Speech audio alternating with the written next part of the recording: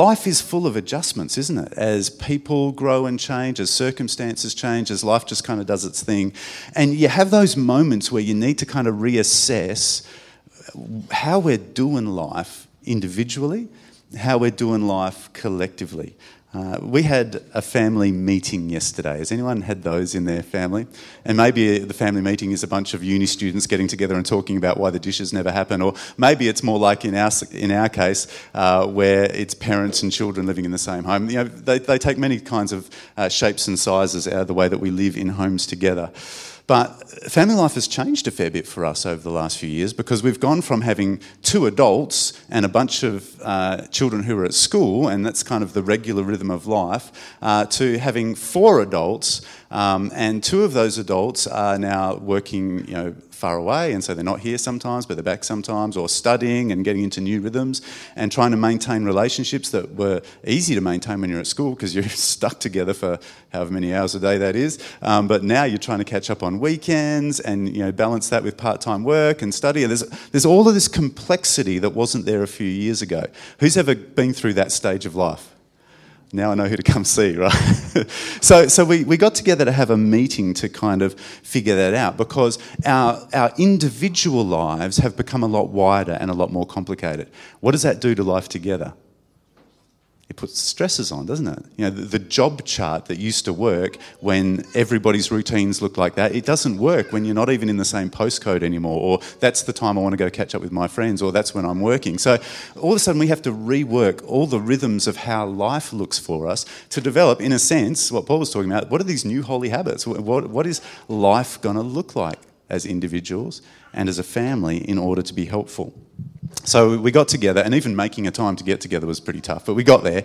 We sat down, and I started the meeting saying, this is what we're going to talk about, this is what we're not going to talk about. And I just talked about a few of the values and guiding principles that we wanted to see as kind of flavouring our discussion together. And then I prayed. And why did I lead into the meeting that way?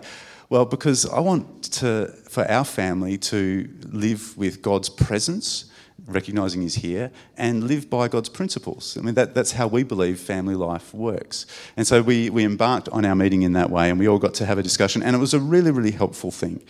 But like I mentioned earlier, those sorts of discussions are required all the time, and perhaps with greater frequency than they've ever been required before. Because the pace of change in people's lives seems to be, and I don't know how it is in your world, but we seem to be needing to make more and more adjustments to those rhythms. We're dealing with more and more complexity as the world becomes more and more complicated. So what does that look like in your school or your workplace or in your friendship group or your sporting club or in the people that you live with at home and so on? How are we managing the complexity of that to go well? There's something that affects all groups of people and how well we are able to do life together. And it's a balance between these two things. There's personal autonomy on the one hand. And so in my family's case, for those of my children who are now adults, they've got a lot more freedom and a lot more opportunity. They've got licenses, and in one case a vehicle, and all these things that, just one case, all these opportunities to go and live their life their way. And as a parent, isn't that what you want for your kids? You want them to become more and more autonomous, to make their own decisions and to figure out what is life going to look like for me now that I'm an adult myself. But the choices they make affect how everything else happens in the family. So as well as having personal autonomy, there's this level of institutional authority. That sounds very kind of heavy, doesn't it? What does that mean? Well, an institution is just any bunch of people who get together for any purpose. So our family is an institution. And we ought to be able to say as a family, you know what? Those lifestyle choices aren't working for us. You never ever doing the things that you agreed to do, that's not making family life good. The family has to have a level of authority. Otherwise, life together just doesn't work. Take that into your workplace, take that into your sporting club. There's always a balance between individuals and what they want to do and, well, this is what we need for this thing to work. We need you to rock up with this regularity. You want to play on Saturday, you better come to training on Wednesday. There's always going to be things that the group works out to say, this is the standard around here. This is what we expect. So this isn't rocket science, is it? This is just real life. We do this stuff all the time. And sometimes relationships in any group that we're a part of, family, a workplace, a school, a sporting club, sometimes when there are pressures and people are getting frustrated at each other, it's because there needs to be a conversation about how our own choices are affecting the institution and about how the rules of the institution and the way things are done are affecting our freedom to actually do what we feel is right and what we need to do. And there's got to be a both sides discussion on that kind of stuff. And you've seen how over time relationships get more and more tense when those conversations don't happen. And you've seen examples of when those conversations have happened, but they've just blown up and not gone well at all. What do you mean I need to do this? You can't tell me that. Or something along those lines. Where is freedom to be found? Well, recently we've seen one such example of the tension between institutional authority and individual autonomy play out like this. There's an anti-transgender rights rally going on. There's a pro-trans rally going on. And there you've got Lord Sebastian Coe, who's recently come out as somebody who's in charge of an institution, World Athletics, and said, look, we're going to make some rules about how we deal with the fact that people now have the autonomy to do things with their bodies that they never used to be able to do. And we have to figure out how that affects us. And so we've made these rules. Now, did everyone agree with the rules that he made? No, and they're going to be on a journey of figuring that out as an organisation. But he's trying to navigate in a diplomatic way and in a helpful way, how do we deal with the complexity of the world we live in right now? And as you see above him, there are plenty of examples of people having the same issue that they're facing, but probably not approaching that in a way that is helpful to everybody. And so that's the kind of world that we are in at the moment. And we're thinking about, well, how do we navigate that in the circumstances that we find ourselves? And where is freedom to be found? Freedom to flourish. Free to do life well as an individual and to be able to make choices that I want to make and to pursue the life that I feel called to pursue and also live in good relationship with others. And how do we navigate that so we're flourishing in both those contexts? See, freedom is not the same thing as personal autonomy. I don't know if you know that. That's a very anti-cultural value. We think that freedom is the ability to choose whatever you want to do. Is that freedom? Well, I've just told you it's not, so you better agree with me. It's not freedom, and it should be obvious that it's not freedom. What does life in our home feel like if we just say to all the kids, look, just do dishes whenever you feel like it, guys. You'll make the right call. Things are going to break down, and nobody's going to be free to enjoy life. Our relationships are going to suffer, the quality of our lives are going to suffer. Without some sort of agreed standards and rules and responsibilities and obligations, life just doesn't work. Autonomy, which by the way just simply means self-rule, if that doesn't have some constraints around it, you are not going to have the life that you long for.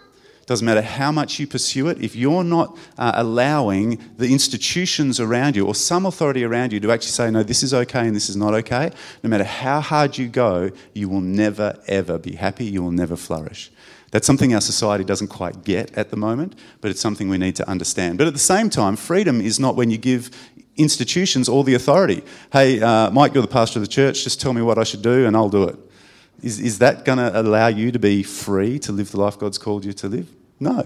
If we say as parents, even though we've got adult children, this is when you're going to go to bed and this is who you can see and this is what you're going to study, if we try to control every part of their lives, are they going to do well? No, of course not. So freedom to flourish isn't when you hand over authority to institutions either. But there's got to be some kind of balance, doesn't there? And I would hope that's pretty obvious and it's not rocket science and you're all sort of going, well, duh.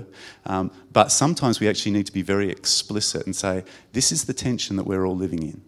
We're all trying to figure out where's the right balance of letting institutions say this is how things ought to work around here and this is what we expect of you, and being free to make my own choices. And how we're going to do that really, really well in community with one another in all the different ways that we are doing life together. We've been looking at the Great Commission. And the beautiful thing about the Great Commission, particularly when we think of how it's going really badly in different ways in our society, and we see people getting increasingly angry and bitter and kind of turning against others when they don't agree, Jesus actually says this is how you get the balance right between your own autonomy and between the right of a community to tell you this is what we expect. It's simple. Obey me. Follow me. I'll show you how to do this. Being a disciple of Jesus is the perfect blend. It's the perfect balance of how you can be free as an individual and how you need to let others have some sort of authority in your life. Because what did we discover being a disciple is all about? Well, it's being about a person whose whole life revolves around following Jesus. You've got autonomy to do that. You need to make decisions about what it looks like in your life to follow Jesus. I can't do that for you. You've got autonomy in that area. But at the same time, being a disciple, as we saw over the last couple of weeks, is being part of a community where you are following Jesus together. And there are some things that you're just going to have to learn to agree on. Even though you might disagree, you have to actually say, well, this is how we're going to do it. This is the level of agreement we need. This is how we're going to work out our differences. And again, it's not rocket science, but it's nice to know that Jesus has actually given us a mechanism to figure this stuff out. So this is what he said. Jesus came near and said to them, "All authority has been given to me in heaven and on earth. Go therefore and make disciples of all nations, baptizing them in the name of the Father and of the Son and of the Holy Spirit, teaching them to observe everything I have commanded you. And remember, I am with you always to the end of the age." Jesus is here through his Holy Spirit. We have his commands recorded for us in the Holy Scriptures. And they will allow us to do life well, whether we're making our own individual choices or whether as a group we're deciding together this is how things ought to work around here. And so we're going to let Jesus speak into that. As we step back, we fast forwarded to the end of Matthew's Gospel, just so that we could see where we're going. We're going to step back into how we've been travelling through over the last few years as we've been going through Matthew steadily. And we're up to Matthew 26. Which in the goodness of God is a story where Jesus is actually showing us, well, this is what that looks like as you seek to do it together. So let's dive into the story together. Matthew 26, and we're going to go through verse 1, and we're going to continue through to verse 16, and we'll step through it bit by bit. When Jesus had finished saying all these things, Jesus has just finished his fifth great discourse. There's kind of 5 movements through Matthew's Gospel. And he's just come to the end of what we call the Olivet Discourse. So when Jesus had finished saying all these things, he told his disciples, "You know that the Passover takes place after 2 days, and the Son of Man will be handed over to be crucified." Now, these 2 verses set up everything that's going to happen over the next 14 verses. So as we see a story unfold, you've got to kind of let these 2 verses frame how you think about that story. So what is Jesus saying here? He's just finished saying all these things. He's been talking to them most recently about how you need to live while I have left and gone to heaven to prepare a place for you and until I return to take you to be where I am. And the very last thing he was talking about was how we treat the poor and the oppressed. And this is how it finished. "Then they too will answer, 'Lord, when did we see you hungry or thirsty or a stranger or without clothes or sick or in prison and not help you?' Then he will answer them, 'Truly I tell you, whatever you did not do for one of the least of these, you did not do for me.' And they will go away into eternal punishment, but the righteous into eternal life." Now, I'm not going to re-preach that. We did that quite a few months ago during last year. But Jesus, in the last thing that he was teaching about, was basically saying, hey, while I am preparing a place for you, I'm also going to be paying attention to how you live here. And I want you to treat the poor and the oppressed, the marginalised, in the way that you would treat me. How you treat people matters. So take this seriously. It's serious enough for me to give you this very ominous warning about what will happen to those who have no concern for the poor and oppressed. They're basically showing they don't know me and are not part of my kingdom. So take this really, really seriously. So he's just been speaking about that. And then what else did he say? And also in 2 days I'm going to be handed over and crucified. Those 2 things are really, really important as we continue in our story. And this is how the story unfolds from here. Then the chief priests and the elders of the people assembled in the courtyard of the high priest who was named Caiaphas. And they conspired to arrest Jesus in a treacherous way and kill him. But not during the festival, they said, so there won't be rioting among the people. Now, here you have leaders in the community. So these are guys with institutional authority. They decide what goes on around here. And as you've been following through Matthew's gospel, Jesus has come up and he's kind of teaching people in some different ways, and they're not agreeing, and they're thinking this is going to lead to disaster. So they've decided on everyone's behalf, we don't want people like that in our community. We don't want influences like that in people's lives. We, as the guardians of the religious life of our country and as the high court in the land, we've decided he is dangerous, he is misleading, and he needs to be gotten rid of. And so they're using their authority to get rid of Jesus. So these guys, who should have been teaching people God's ways and leading people in following God, are actually leading the way in killing God's Son. It's this ultimate irony that's being displayed here in the story as it unfolds. The decision about when to obey God's rules and when to set them aside somehow always seems to work out in the favour of the people who are with power. Have you ever noticed that in life?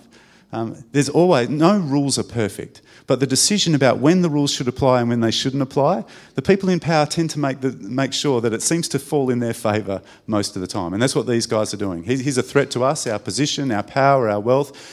We think the rules justify us in putting him to death, even though we're breaking a whole bunch of rules in the way that we go about that. So that's what these people in power do. You know, if you're somebody who's been hurt by people in power, there's some comfort to find in the story here. There's some details in the story that I don't want us to miss, because as much power as Caiaphas and these chief priests and these elders of the people had, they didn't have ultimate power. When did they say they were planning to put Jesus to death? After the feast. Because they know there's going to be a whole lot of people around and this could go very badly very quickly. And so they think, you know what, we're going to make sure this happens, you know, in a week or two, maybe a month or two, but we're definitely going to get there. When did Jesus just say, in verse 2, that it was going to happen? 2 days' time. Who got that right? Of course he did.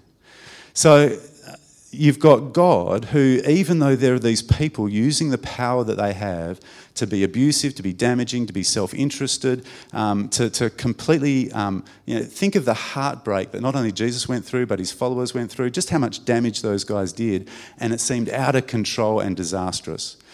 Without excusing their behaviour in any way, without minimising the pain that it caused, isn't it nice to see that God was still in charge even through those horrible circumstances? That God was fulfilling his plan to save all humanity. See, these guys thought putting Jesus to death would be the end of things. It wasn't the end. It's the beginning. It's what gives us new life. It's what made heaven possible. It's what makes our relationship with God through his Holy Spirit right now possible. It's what makes the community of the church possible. The resurrection of Jesus changes everything. And what these guys did was part of the story of how God made that happen. Again, not minimising the effect that they had on people, not excusing the roles that they played, but remembering that God was still at work to do his good purposes. And what I've discovered in life is that when we become so fixed on the people who are doing wrong and the power that they hold and the injustice, and those things are terrible, and we ought to be concerned about it. But if we lose sight of God in the midst of that, then something happens to our own hearts. That's not good for us. And something happens to the way that we engage and seek to solve problems that doesn't lead to good outcomes.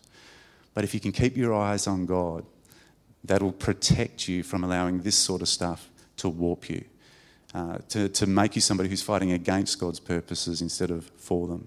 So keep your eyes on what God is doing, even when it seems that those in power are accomplishing their evil purposes.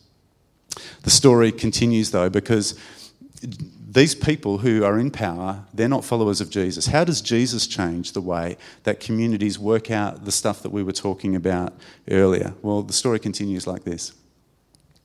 While Jesus was in Bethany at the house of Simon the leper, a woman approached him with an alabaster jar of very expensive perfume. She poured it on his head as he was reclining at the table. And when the disciples saw it, they were indignant. What kind of word is indignant? It's stronger than, I wouldn't have done that. Like they've taken real offence. How dare she do that? That is so wrong. That's how they're feeling. Why this waste, they asked. This might have been sold for a great deal and given to the poor. So here you got a bunch of guys and you got one lady, and they've got very different ideas about what ought to have gone on in this group setting of which they are all a part. Who's right? Who's in the wrong? We're told in John's Gospel, and the story is in John chapter 12, if you'd like to read it afterward, that this very expensive perfume was worth about a year's wages. Just let that sink in. Year's wages, just... That explains maybe a little bit of how they're feeling. And the perfume was of a very pungent nature because it was meant to last not only for one person's lifetime, but this was handed down as a gift from generation of women to others. So you might not even use it all up in your lifetime. This stuff was very, very precious, and you used it very, very sparingly. So just think, engage your senses a little bit. If something that was meant to last a whole lifetime of perfuming somebody on those special occasions when they used it, if you just pour all of that out at once, what's that going to smell like? I get hay fever, I sneeze a bit. It just sends my senses into over. I just can't imagine that powerful. John's Gospel tells us the aroma filled the whole house, and I don't doubt it. So they've been enjoying this lovely meal together. This lady comes in, pours out a year's wages, and just stinks the whole place up. And their thing is, you're not meant to pong out the party. You could be providing for the poor. I mean, isn't that a reasonable thing for them to be thinking and feeling? Are they right here? What a waste. Something that could have been really, if you only put a dab on him, it would have been fine, but to pour the whole thing out? That's crazy. No wonder they were upset. Can't even taste my food, for crying out loud, with that pong around here. So there's this conflict about how you're seeing this.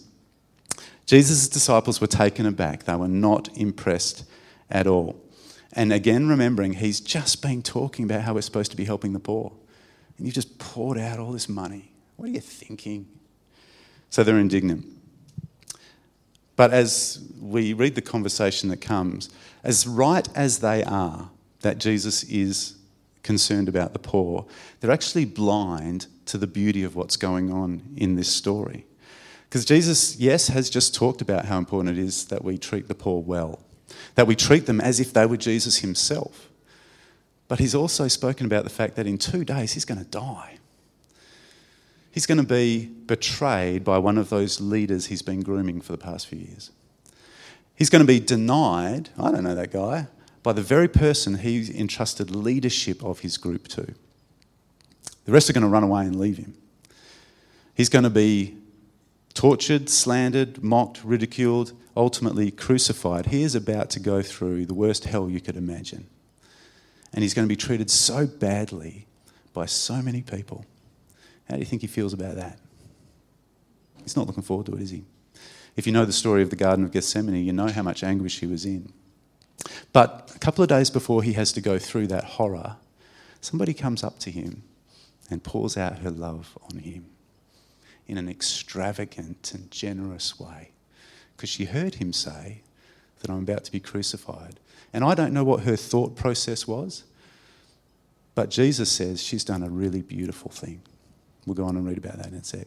Now, the disciples, they weren't seeing it from that angle. They were agreed, this is the most important way to view the situation. It's about poverty and about waste and about all those things Jesus was just saying. They're completely blind to the other thing Jesus had just said and how that affects the situation.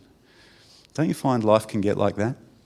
Sometimes we are so passionate about some of the things that Jesus has said that we aren't actually open to seeing things from a different point of view and remembering other things that Jesus said which are just as important in life. And sometimes we can't do both things at the same time. Sometimes we've got to do that more, and sometimes we've got to be more concerned about that one. But to sit back and criticise somebody because they were seeing it from another point of view, that's what these guys were doing. And let's see how Jesus then addresses it. Aware of this, Jesus said to them, "Why are you bothering this woman? She's done a noble thing for me. You will always have the poor with you, but you do not always have me. By pouring this perfume on my body, she has prepared me for burial. Truly I tell you, wherever this gospel is proclaimed in the whole world, what she has done will be told in memory of her." And sure enough, 2,000 years later, on the other side of the world, where the gospel has spread, we're talking about what this lady has done. And is the point of Jesus saying this that he wants this lady to be held up as, she's the hero and the disciples were the villains? Well, no, it's actually not the point at all. The point is that Jesus is reinforcing some values in his kingdom and in his church that are really, really important and which are demonstrated in this story that he is telling. There's only one hero in the Bible, that's Jesus. Everyone else has their strengths and weaknesses, their mistakes and their failures, as well as the times that they get it right. But in this case, Jesus wants us to learn something that will affect how we live too. He's teaching us how careful we need to be when we think our way of seeing things is the only right way. Even if we have some verses to back it up, is it really the only way to see any particular situation? In this case, it wasn't. And there's an interesting subtlety in the way that Matthew tells this story, and it fits with Matthew's pattern in his gospel. He's always turning things on their head.